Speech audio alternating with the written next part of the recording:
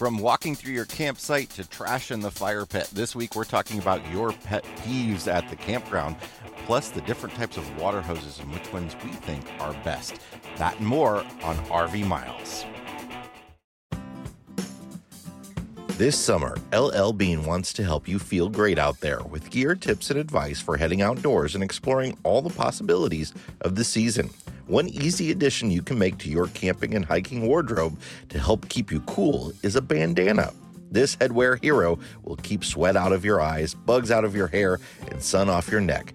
And you can even dip it into water and then put it under your hat or around your neck to keep you cool. A hot weather must-have. For more fun ideas, easy how-tos, and inspiring stories, visit llbean.com/guide.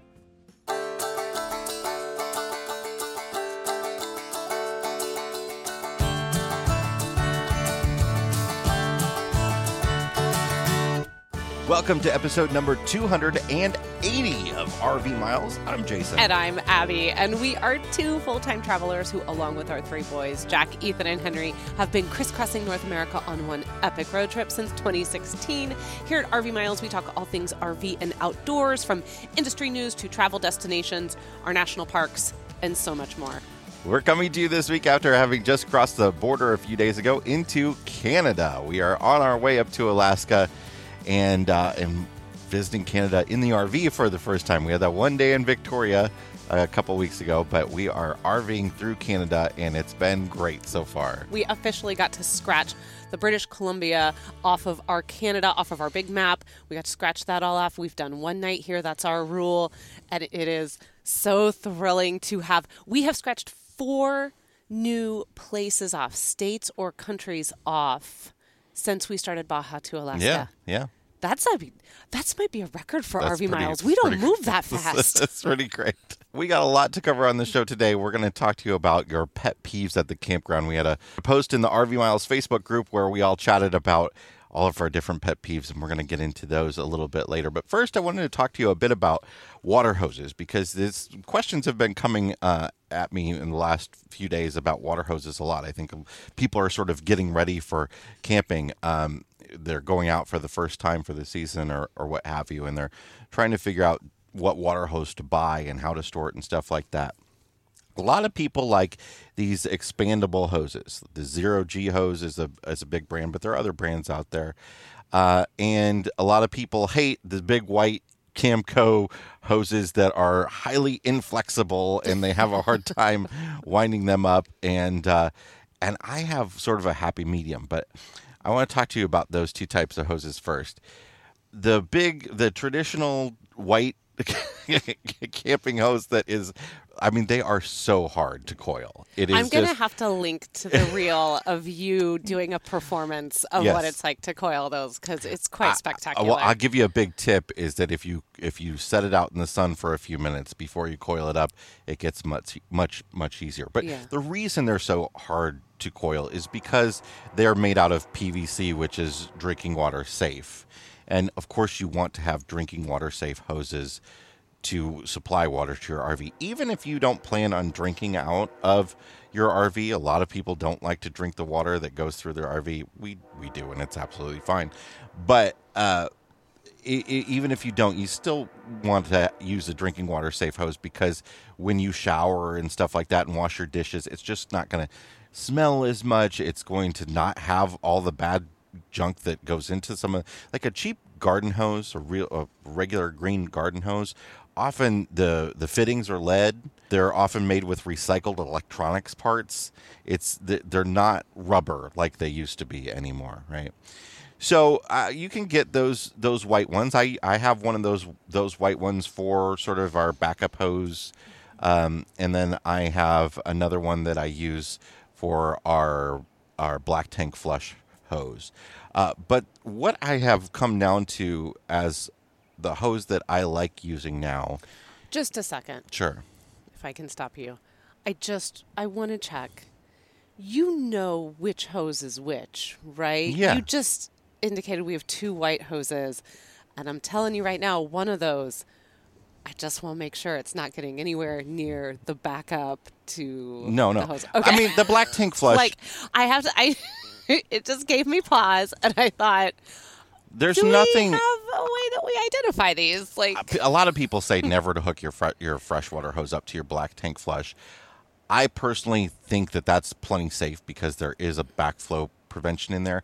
But the place where you're often doing a black tank flush might be a dump station, and you always want to use a dirty hose for that. So it is best to just use the same hose for those scenarios all the time. Absolutely. So a lot of people like these expandable hoses, the 0G hoses, and I've had a couple of those, and I've talked to many people that have had those, and they are great because they shrink down to absolutely nothing when you store them. The problem is they tend to fail. And we had one fail dramatically on us, sprayed water all, I mean, I was soaked. And it was bad. because there's sort of like we talked about this on the live stream last week, but there's some sort of like balloon type mechanism in the end of it. And they're under pressure. They're under a lot of pressure. So when you unhook them, you got to have a shutoff on the end that's not at the spigot, which they usually come with, because if you just unhook it, it just starts spraying water. But it's so nice how small they get. The solution that I'm using now that I really like, that's sort of a halfway between, is these flat hoses. And they have them at any garden center, and you look on them to see if they're drinking water safe. And the ones we use are drinking water safe. I think I got ours at Target. I don't know what the brand is, but I also have gotten one at Home Depot before. The hose itself doesn't stay round when there's no water in it. It flattens out.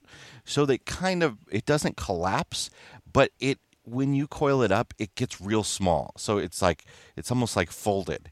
And I find that to be a nice balance because it still takes up a small amount of space in our storage. It is still very, very easy to coil in this small rig. It's nice to have that sort of extra room. So another question that's been coming up has been about storing hoses. We're full time, so it's something I don't often think about because we always have our water hose hooked up, right? We're often using it, or there's often water using it. But folks that don't camp as often, you might be putting your hose into your storage bin and not getting it back out for a month. So the question was about, really, should you be leaving water in there? Can that water develop mold and all that sort of stuff? Yes, it absolutely can. And you should dry your hose out as much as possible. So try to get then, and that's another benefit to these flat hoses, is that you can sort of almost squeegee them out. But try to get as much water out as possible. Blow on the end of it to try to get as much out as possible. You can even use one of those air compressor attachments that people use to winterize their RV. You can blow air through your hose that way and get all the water out, and then connect the ends together so air can't get in, and you'll probably be pretty good. But you do want to sanitize your freshwater hoses just as often as you sanitize your freshwater tank. So we recommend, if you haven't used it in a month, you do a sanitation, or every quarter if you're using it regularly, you sanitize it with a mixture of a quarter cup of bleach to 15 gallons of water. That's what you use in the fresh tank. And as long as you just run that water through your hose into your fresh tank, you've sanitized it, and that's probably a good way to go about it. So I will look to see if the hose that we are using is available on Amazon, and then I will put it in the Amazon shop that we have just over at amazon.com/shop/RVmiles. You can go over and take a look at it for yourself and see if it might be a nice happy medium for you as well. Cool. This is also the time that we have been talking about recreation.gov on the last few episodes. We have, and in fact, we are wrapping up our collaboration with them this week, at least for this time being. We hope to have them back later on in the year, but we're going to wrap it up with a couple of really interesting things we actually don't talk a lot about on the show when it comes to the national parks and it comes to recreation.gov, and that is specifically like tickets for activities, things that you can do once you're in the national park. Now, there are some parks you can go to, some public lands you go to where you don't need anything outside of the entry fee that it costs to get in, or the timed entry that you might need as well to get into the park. But there are some parks, especially Mammoth Cave, for instance. Yeah, any cave, really. Any cave. Yeah. But Mammoth Cave, in particular, when I was looking at it today, they have, I think, somewhere around 9 or 10 different tours currently running at Mammoth Cave. And they are limited capacity tours. And so those are things that if you're going to Mammoth or you're going to Carlsbad, or even if you want to go to Arches and you want to do a guided ranger tour, all of those things you need a pass for all of that. It's a ticketed entry. You're going to want to pick that up. So something like a presidential home tour or exactly. Any sort of historic site that you only access them through tours, usually you can pick them up on recreation.gov. Yeah, I was just thinking too when you said that, like when we did the Lyndon B. Johnson, when we did LBJ's Ranch. And even though, so we had to have a timed tour ticket when we did the Truman Home in Independence. All of those need tickets. The boat tour in Voyagers, when we went on that. All of those need a ticket, and you can get all of them on recreation.gov.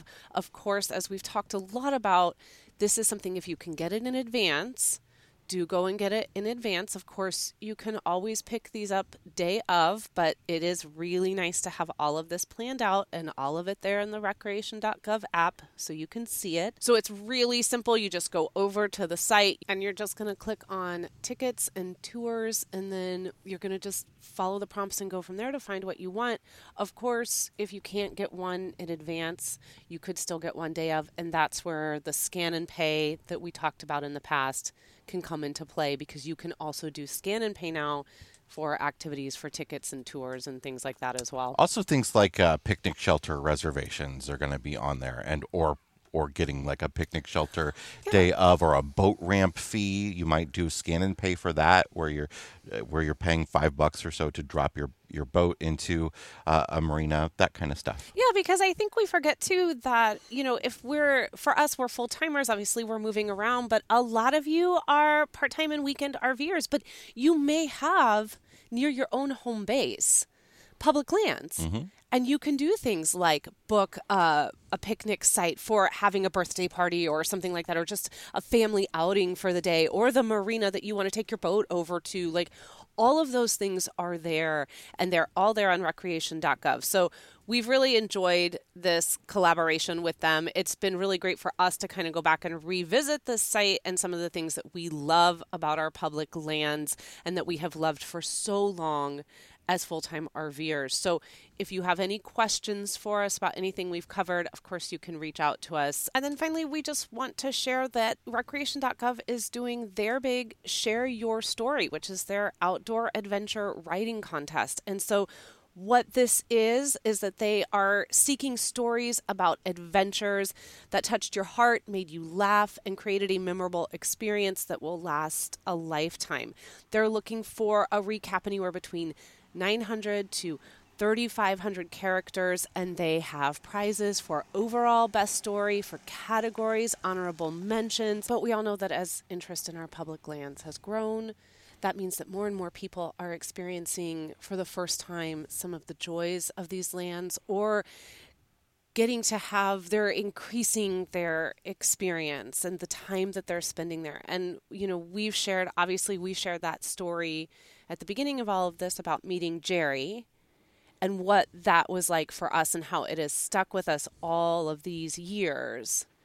And those are kind of what this Share Your Story is all about, how our public lands are changing us for the better. So if you are interested in participating in this, we will link to it in the show notes at rvmiles.com/280, or you can go to recreation.gov/shareyourstory.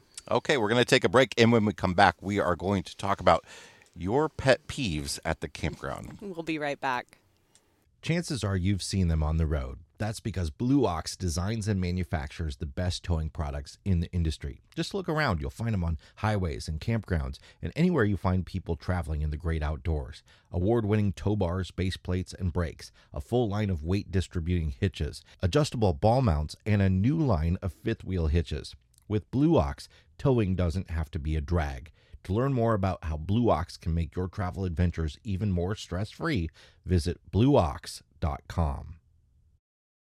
We're back and we're here to talk about pet peeves at the campground. But first, we want to share with you the news of our upcoming RV Miles Homecoming event. Yes, so this inaugural is on sale. The tickets are out there. Go and get yours. It's really limited in what we have left. It's a small event this year. We only have 40 spaces reserved. It's a small event, but there's a big amount of stuff that's happening at this. So the cost for the rally ticket is $200 a person. The kids are free. 17 and under are totally free.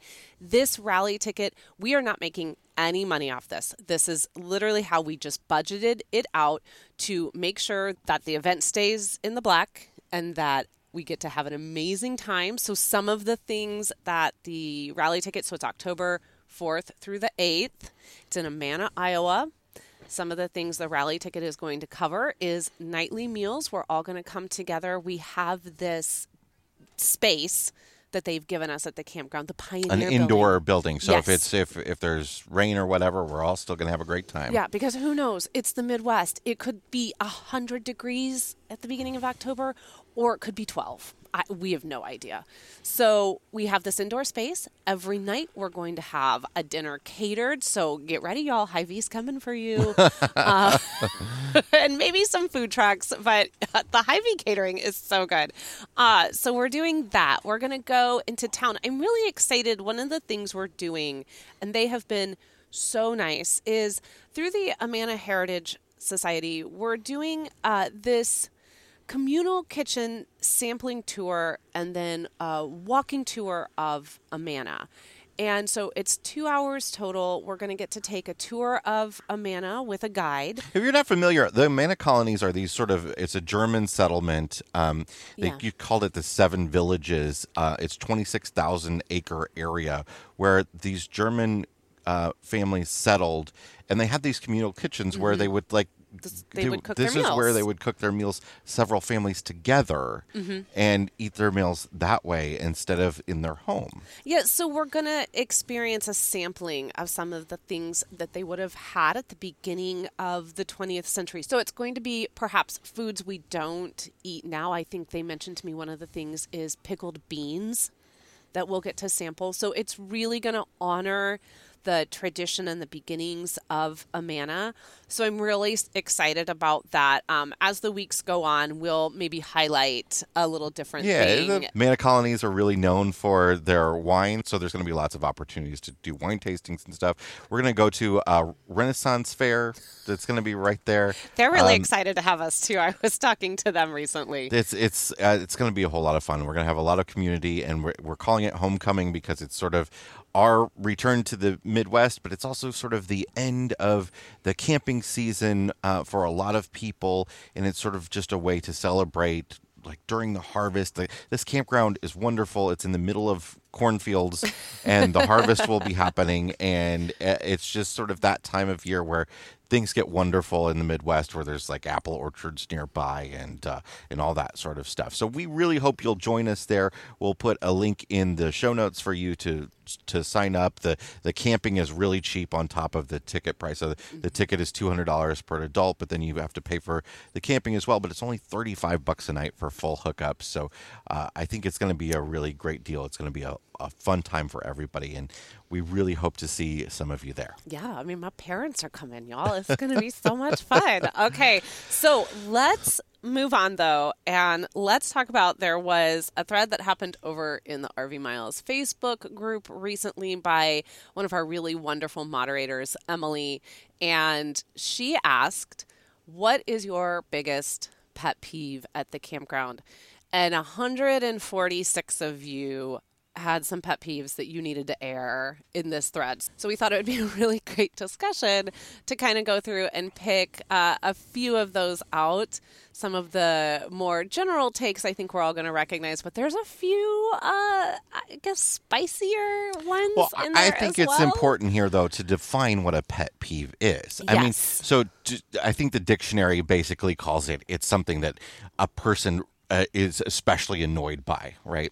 Yeah. In fact, they say it's something that a particular person finds especially annoying. But I think there are layers to that, because I think a pet peeve really, to me, is something that, it's something that you find especially annoying, but it might be not particularly something that you really should be that annoyed about. Like, it might be annoying to most people, but not on the level that you're annoyed by it. No, like it's not injuring you. It's not, Yeah. it doesn't have the ability It just gets at you for whatever reason. Yeah, it just gets under your skin, Yeah, right? And yeah. you just kind of drives you nuts. So what we have here are, especially these first 4 that we're going to go through, were probably the ones that received the most likes. Sure.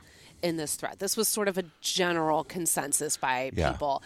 And I don't think it's going to surprise anyone that right off the bat, Tim jumps in and he says, music played too loud. Yeah. I have complained about this on the show. We have been in places where people, there was one experience we had where people, we were in Mancos, Colorado. This campground was a great spot, but a lot of people were there to go off and do some four-wheeling and stuff like that, right? Right. Well, there was also a venue for a wedding. You could have a wedding on site as well. And actually, this story you're about to tell, these people were here for a wedding. Well, what happened was these people were playing music at their campsite, fine. That part of it wasn't bothering us. It was that, like, after breakfast, they left for the whole day. Yeah, they went to the wedding. And they were all left dressed. their music on for the whole day. And it wasn't just one day. So it was intentional. Yes. It was loud. They weren't right next to us. I mean, there was a road and a hill and then their RVs. So they were a distance away from us. It was not my type of music. Now, maybe if you enjoyed the type of music they were playing, you'd be bopping all day long. I was not. It was my kind of music, but it was also a playlist of like 15 songs that repeated. So it started to get not my thing. It started to be the same song over and over again. And then recently, we talked about this when we were in Yosemite. We had a family across from us that also wanted to make sure that everyone knew how much they loved this one particular album. And we got a lot of that album. Played that album a lot, to the point where we were having active discussions about how awful some songwriting can be and the tropes that are used to like write these kinds of songs. Like you have to have the structure has to have like 5 key words because we didn't know what else to do to survive yet again. This album. Being played. There's a level here, I think, though, of like just knowing your environment. There are plenty of campgrounds where it is okay to play music, where it's a party atmosphere on the weekends and everybody is feeling that. But like, if you're the one campsite that's playing music, maybe think about that. I know. We talk a lot about this with our kids. Learning how to read the room. Yeah. Okay. Read the room. Read the campsite. Yeah. No one else is doing this. Why do you assume I like that music? Yeah. I mean, I don't. I just, so that was a big one. That got a lot of likes from a bunch of people. Following that up, Eric wrote, and this is, again, walking through my site or parking on it. Yeah. Now, this is one that I feel like is this is sort of like the true epitome of a pet peeve because it's something that is annoying for sure, but the level at which it annoys us might be too high. Audrey says excessive outdoor lighting and keeping them on all night. People do not like you leaving your lights on all night. I agree. Like, I don't want to go to bed and have your bright white light. Yeah, and again, this is something that's like read the room. Like if the campground is a place where there's like lots of street lights and stuff, and it doesn't, might not matter anyway. But I think people have sort of this false sense of security. Like they want to leave lights on because they think it's going to keep critters away, or they think there's a safety level involved with that. And I just don't see it. I don't. And it's definitely proven that it doesn't keep critters away. I mean, I think the worst is again, it's a pet peeve. You leave the light on. That's fine. I'll adjust. I have an eye mask. It's fine. The one that gets me is the running lights that are constantly moving, and they're flashing. They're flashing. Yeah. You lay them underneath your rig, and then they just are. It's like a really bad, sad disco over there where no one's come to your party, and and it's 3 a.m. and like there's a disco you're happening. Just like, oh man, no one's coming. And or so you go inside, but you leave the lights on because you're just like, whoa. Yeah, or I mean, you might have low lighting underneath your trailer, like blue lights, and you leave that on. But like leaving your bright white porch light on. Yeah. That's one of the things I really love about the Ibex. The porch light is like a dual switch where you flip it up and it is a bright white outdoor light, and you flip it down and it is a yellow light that doesn't attract bugs, and it's much lower, and you can sort of see outside without having to light up the universe. Yeah. Moving on, Todd, really, really, really people that don't pick up after their dog, and he specifically wants to talk about at night when no one can see it. When you're out there secretly with the dog and no one's going to see your dog poop, and you're just kind of like, that's fine. Yeah, or you let it poop on somebody else's site and you leave it. Yeah, that was interesting. There were a few people that chimed in that said that they had come out in the morning to their to find dog poop right there next to their stairs. Yeah. Or someone, just in really intrusively in the campsite, not along the perimeters, but like, next to their chair or right behind underneath of their rig. And dogs and kids are really triggering for a lot of you in the campground. And that to me is when I need for everyone to take a step back and really evaluate like the levels of triggers with dogs. Okay. Yeah. I mean, I think, people talk. Kids are loud. People Dogs talk are about loud. this Like, who cares? dogs barking incessantly all day thing like it is a epidemic plague on campgrounds. And I gotta tell you, I've never experienced it in almost 7 years on the road. I mean, we have a little bit. Maybe like a very little bit. I don't know. But like dogs, I don't know. Maybe because we're just like desensitized to noise as parents. And people are like, kids screaming all day. And this screaming thing, like, do you mean like they're having fun? Or do you mean like they're like fighting? Like kids having fun, to me, that's a joyful noise, and I love to hear it at the campground. I might not love to hear it at midnight. No. But kids out playing, I mean, I feel like we spend so much time complaining about kids being on the internet and video games all day and not spending out time outside and all that sort of stuff.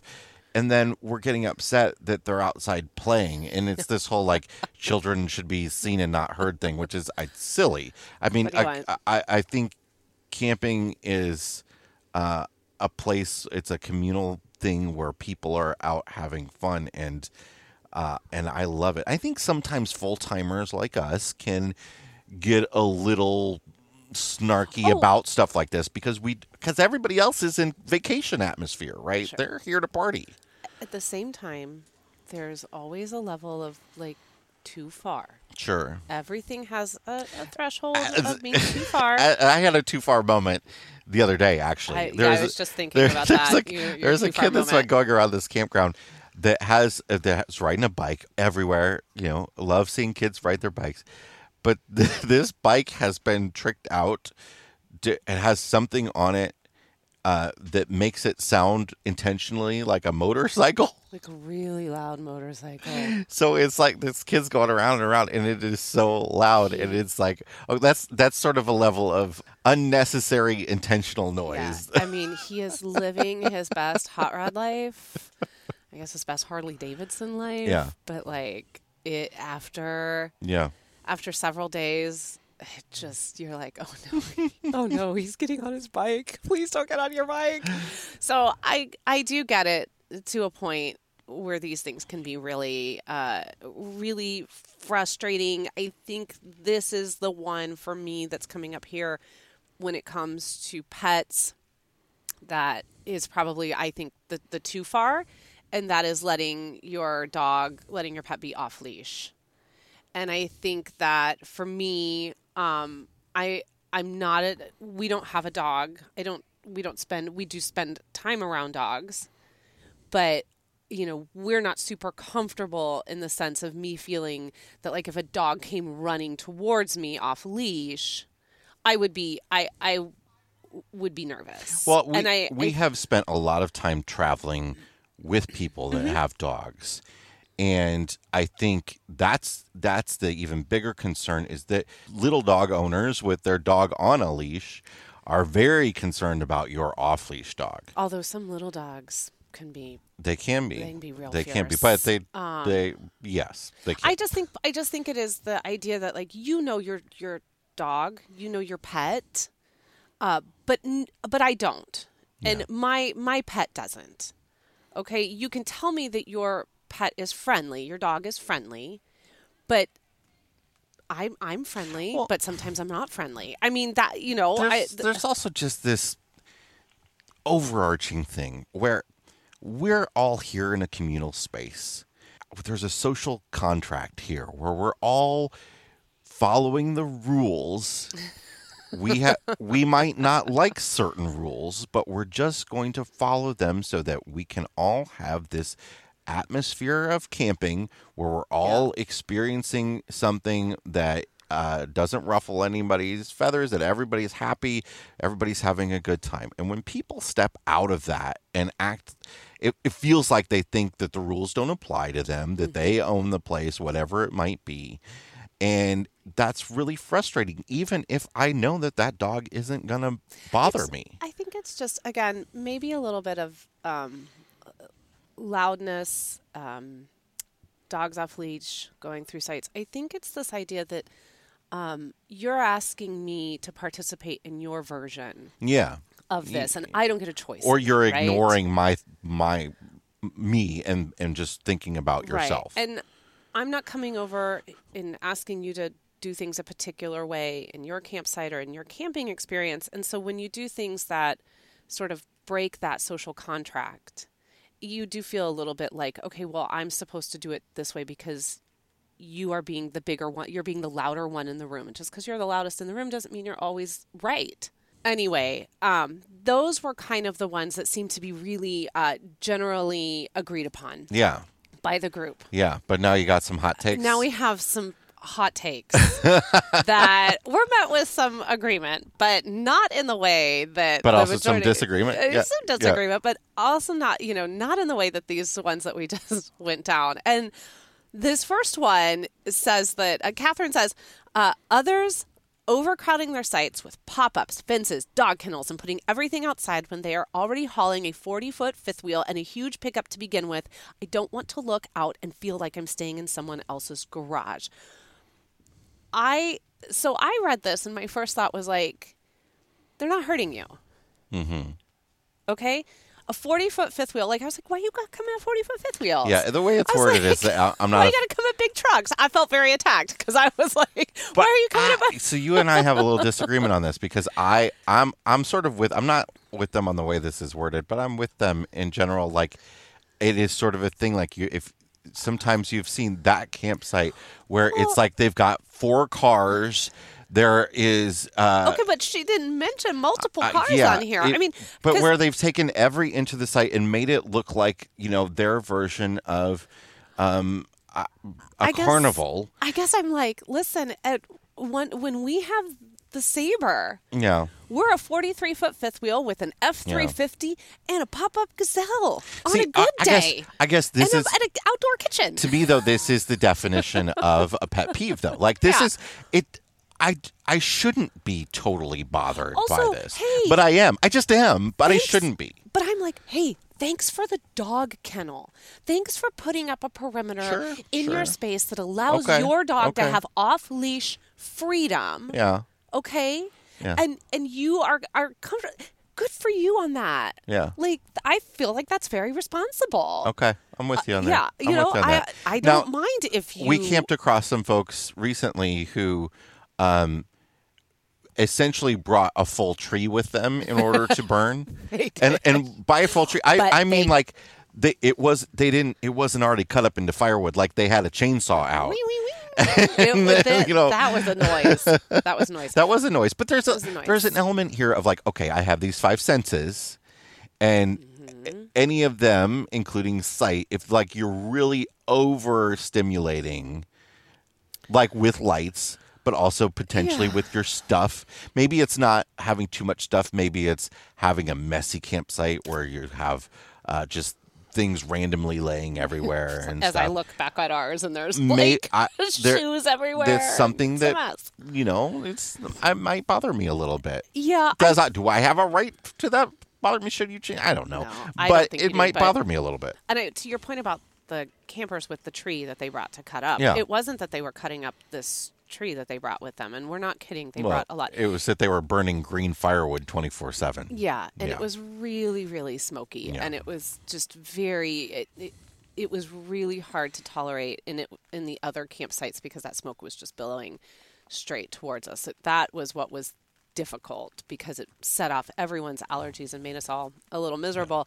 We're going to rapid fire through some of these. What I love is that almost right after this one or right before it, somebody wrote, people that are more worried about what everyone else is doing. There you go. Like that's truth. Pet peeve. There's your truth bomb for the day. I mean, these your are pet all... peeve is pet peeves, and I understand it. I understand it. Somebody wrote flagpoles, and someone responded with, I don't quite get this one. And then your problem is the pole? So someone asked, like, I'm really lost on this one. What? And he just said, I think it's a cry for attention. I guess fair enough. There's something where, like, okay, like, look. I'm not going to get into it, but I will. Not but, wrong. like, I don't need your politics at the campground, whatever they are. I don't need the vote for or the F this or any of your politics at the campground. Your country's flag or whatever it might be, fine. But like, I guess there is. Again, it's like here. This is. I'm planting my stake on this spot. If this is me, and here I am, and everybody look at me. I get that. Someone wrote, people who think they're good golf cart drivers. Not necessarily bad golf cart drivers, but people that think they're good golf cart drivers. I'm sure there's a story behind that somewhere. Sure. I actually don't think this is a hot take, but I dropped it in there. No receptacles for recycling. We've talked a lot about this with campgrounds. Yeah. We would really like to see more of this. We've been surprised and pleasantly pleased with how many we have seen across the Pacific Northwest in the campgrounds that we have been in. I think that should be something we should be doing everywhere. This one gets me right at my heart, and that is when staff or neighbors try to talk to you during your setup or when you're tearing down trying to leave. That is not the time for a conversation. And that includes when I am backing into a site. Oh, especially that's when mistakes get made. Like people do make errors, like hooking up and you miss something, and people have their mental thing that they're going through to get all that stuff done. Well, there's also, for me personally, there's a checklist. Yeah. And I like to do that checklist in order. When I'm distracted from that, because someone's come over and they want to have a conversation with me, and I love to talk to people. It's not that you're coming to have a conversation with me. It's just, again, read the campsite, read the room. Yeah. That's just not the time for us to have a discussion about how we store the bikes on the truck in the middle of us trying to store the bikes on the truck. Like there's a process to that. And, we want to be able to keep bikes on the truck when we move off down the road. So we need to do everything. If I forget something doing that, the bike might not stay there. That bike might not stay there. Yeah. So a few others, generators past quiet hours or early mornings, being loud after quiet time, not just loud music, but being loud in general at your campsite, just keeping that party going. And then we've already talked about this, but unattended children, there's nothing, if it's not a barking dog, it's a kid running through a campground that sometimes just really gets those pet peeves going. Yeah, so, I mean, I don't... But we talked about it. We went there. I don't understand the unattended children thing. I mean, like, if they're doing stuff that I'm you don't... I'm an unattended adult. Like they're doing stuff that they shouldn't be doing. That's one thing. But just that they're unattended, like... Kids should go off and play. Oh my gosh, I am done. when my kids want to go off to the playground, Yeah. I'm done. You think we're going to go stand by them at the playground? I'm no. done with that. Goodness. They can go. They want to go ride their bikes. They want to go take a walk around the campground. I'm done. They don't need me following behind them, helicopter watching them. They need to be free to go out and explore on their own and be kids. Yeah. So those are the pet peeves that were mentioned in the RV Miles Facebook group. Jason and I have a couple of our own pet peeves, and we are going to dive into those in our new podcast called Detour that we do every single week now for Mile Marker Plus members on the monthly and yearly level. This is one of the many perks that we are offering for members at the $7 a month level or $70 a year. You can come over, check it out. Just go to rvmiles.com/milemarkers. We do this every week, and then once a month, we are doing our new podcast called U-Turn as well, where you get to select the podcast from the 280 episodes that we have done that you would like us to go back and revisit and see if it has held up. And of course, you're all going to make us listen to episode 1. Oh my gosh. I have a poll up in the Mile Markers Facebook group, and you all are going to make me go back and listen to episode 1, and I can't handle it, but it's yours to vote, and that's the deal, and we have to go do it. So again, rvmiles.com/milemarkers if you want to learn more about how this side now of RV Miles is making such a huge difference in our small business so that we can continue to provide all of you with the free content as well that you have come to know and love and trust. So thank you to all of those who have joined us over there. Okay, we're going to take a break, and when we come back, we will check the level of our tanks. Be right back. Have you heard of Park Wolf? It's a game-changing iPhone app for exploring U.S. national parks. Park Wolf's Wildlife Finder makes finding any wildlife species super easy. Park Wolf gives you heat maps and charts of the best places and times in the park to find any species. Park Wolf's free drive GPS Explorer makes exploring the park a breeze by showing upcoming places in the park as you drive, along with distances to the nearest gas station, restrooms, food, and pullover points. You can download Park Wolf for iPhone from the App Store today and start making the most of your national park visit. How many national parks have you been dying to camp at, but no matter how hard you try, you just can't seem to get a reservation? That's where Camp Scanner comes in. Camp Scanner is a platform brought to you by the team at Harvest Hosts to help you snag those impossible-to-book campground reservations. Camp Scanner has multiple pricing tiers to suit your needs. Just search where and when you'd like to camp and sign up to be notified if a spot opens up. Go to campscanner.com to experience the best outdoors America has to offer. All right, we are back, and it is time to check the level of our tanks, sponsored by Matt's RV Reviews Liquefied RV Toilet Treatment, the no BS toilet treatment that really works. You can check it out along with all of our recommendations in our Amazon store at amazon.com/shop/RVMiles. Jason, what is in your black tank this week? My black tank is people offering electrical advice in particular that don't necessarily know what they're talking about. That, you know, the saying that a little bit of knowledge can be a dangerous thing. Mm-hmm. You know, I feel like this is true when it comes to lots of different types of technical advice, especially when it comes to things that can be dangerous, like electricity. And I recently saw an article from a well-known, trusted RV technical expert that got something electrical very wrong. And it was the fact that a 50 amp RV outlet is not the same as a 50 amp outlet that you might have in your garage, which is not necessarily true. In fact, it's not usually true anymore. If you have a 50 amp outlet at home, people get really confused by the 240 volt versus 120 volt thing. Because they say, oh, I have this 240 volt outlet in my garage.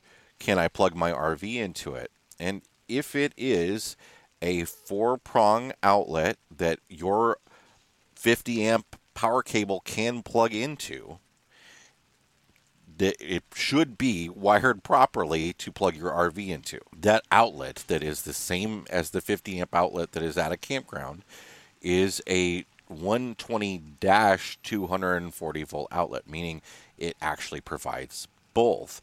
And a lot of people, even sometimes, unfortunately, electricians, are confused by this. But it is usually the same thing that you can plug your RV into, and this person was sort of confused by that. But I think it's really important to obviously always check your power. Use something like we use, like the Watchdog surge protector, something that is going to give you feedback that says if this is okay to plug into. You should be checking every outlet that you plug into. You don't need something like that. You can get a cheap multimeter and learn what the readings should be. But in general, that 50 amp outlet that is at a campground is the same thing that is the 50 amp outlet that is getting put into houses these days for your dryer or for your stove, stuff like that. Yeah, I always find myself a little anxious for someone that asks such a heavy question and then has hundreds of responses. Yeah, well, and then they are all over the place in regards to the response. That for someone seeking that kind of information, I sometimes wonder if a Facebook group is really the best place to ask. They can be a wonderful place. Yeah. But sometimes when you have these enormous groups and you start getting all these kinds of questions, I don't know, who do you decide to believe? Well, and I've gotten plenty of stuff wrong before, so hopefully this is not a holier than thou thing. But like when you go to the steps of writing a blog post and have the ability to spend the time to do the research to get this stuff properly right, and you're making mistakes that could cause people harm, just let's be more careful about that. Well, yeah, and I think for you this is a particularly sensitive subject given your background as a lighting designer and your work in that field. Yeah. You have gone through a lot of training to ensure that when you are working with electricity and light, enough to know, for me, it's enough to know when to seek an expert. Yeah. But like again, I said, I've seen lots of electricians literal licensed electricians get this wrong. Yeah. So it's a tough one, but one that you should definitely spend a little bit of time doing as much research as possible. All right, what is in your fresh tank this week? My fresh tank is the movie Across the Spider-Verse. This is the second in this series of these animated Spider-Man movies that are not part of sort of the Marvel Cinematic Universe, part of the Avengers movies. They're sort of their separate thing. And if you are sleeping on these because you're not into superheroes or you're not into action movies, you're not into Marvel, whatever it might be, you're not into animation, you're missing out. These are the first one, Into the Spider-Verse, was fantastic. This is a huge expansion on this, and really the best way I can describe it is it's what happens when cool people are given a budget and allowed to do whatever the heck they want.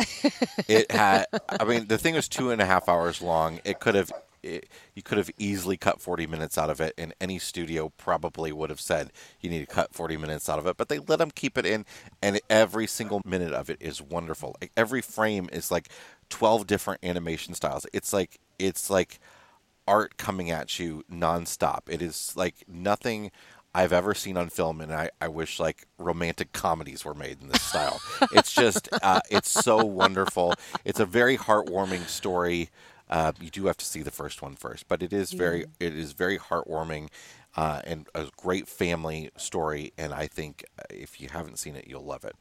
I did not get to go with you guys to see that. I couldn't. Unfortunately, I'm dealing with a really, really bad sciatica flare-up right now, and sitting for 2.5 hours is just not an option for me at the moment. But that's part of what made this experience so great too, is because I wasn't there. No, sorry, no, not that. What? It was being in a movie theater, and so many movie theaters have converted to the recliners, Yes. and then we deliver your food to your seats and all that sort of stuff. Are you about to hate on that? Because that's my favorite thing about going to a movie. I do I like that for for a old... certain type of movie. For this movie, this was a giant auditorium. It was the traditional movie theater seat types. It was 3/4 full. Oh, that's fun. And that's it's just a blast to see with that many people. There's a lot more noise, people like unwrapping stuff and stuff, and that kind of that's a movie theater pet peeve of mine. but at this kind of movie, it was kind of a blast to do that, because I haven't been in that type of movie theater in a very long time. Also, it makes the price better. Yeah. I'm not paying what you pay for the recliner seats. This is true, and you also went on, we think, Discount Tuesday. Yeah. Here in the area. But we're not 100% sure. Well, it ended up being in... But the tickets ended up, when you did the conversion... Ended up being $7.50 American for each of us. So and that feels very Discount Tuesday to me. So, awesome. I'm glad you guys went. I know the kids loved it. I'm so glad you guys got to see it. Yeah. Blast. What's your black tank this week, Abigail? It's back. The squeaky RV toilet has returned to RV Miles. Years ago, when we were in the Pioneer, I think we talked about how really not okay it is to have a toilet, the plastic ones, plastic RV toilets that after usage, start to get squeaky. Yeah. And so then when we moved to the Sabre, we went back to the composting toilet because we were like, no more squeaky toilet. It also came with a porcelain toilet that we took out. But we took out and we went with composting that would have been better. Yeah. So now here we are back in Bexley. We're back to the plastic. We've been in Bexley now for 4 months. Yeah. And the other day, and we're in a small space, it's just 25 feet. And the other day I hear... Yeah. Yeah, you don't want to hear... Oh, no.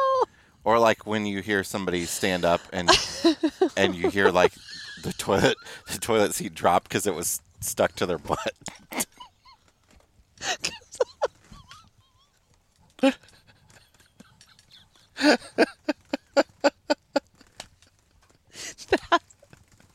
That is just a level of intimate.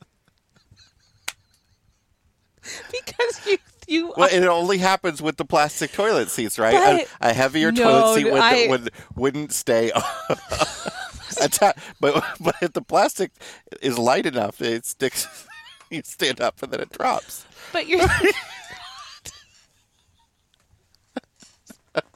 you're thinking to yourself, how long has this person been in there?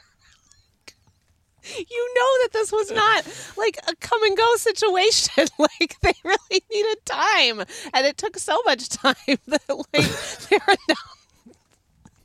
it's essentially like I'm announcing I'm done. The joys of living in a small space. Oh my gosh. So that's just my black tank is that the squeaky toilet I'm sure there's returned. something I can do to fix that. That would be great if you could, please, because we are in a much smaller space than we've ever been. Now my mascara is running because I'm crying. We are in a much smaller space than we have ever been in. Uh-huh. And there's bright and early in the morning. It's not my jam. What's in your fresh tank this week? So my fresh tank is a total departure. I wanted to recommend this. I use it as a coffee creamer, but I think it's also a great alternative for anyone who is trying to be dairy free. Califia makes this. It's called Better Half. It's half almond milk, half coconut cream. And it is to mimic replacing your half and half or to use as a coffee creamer.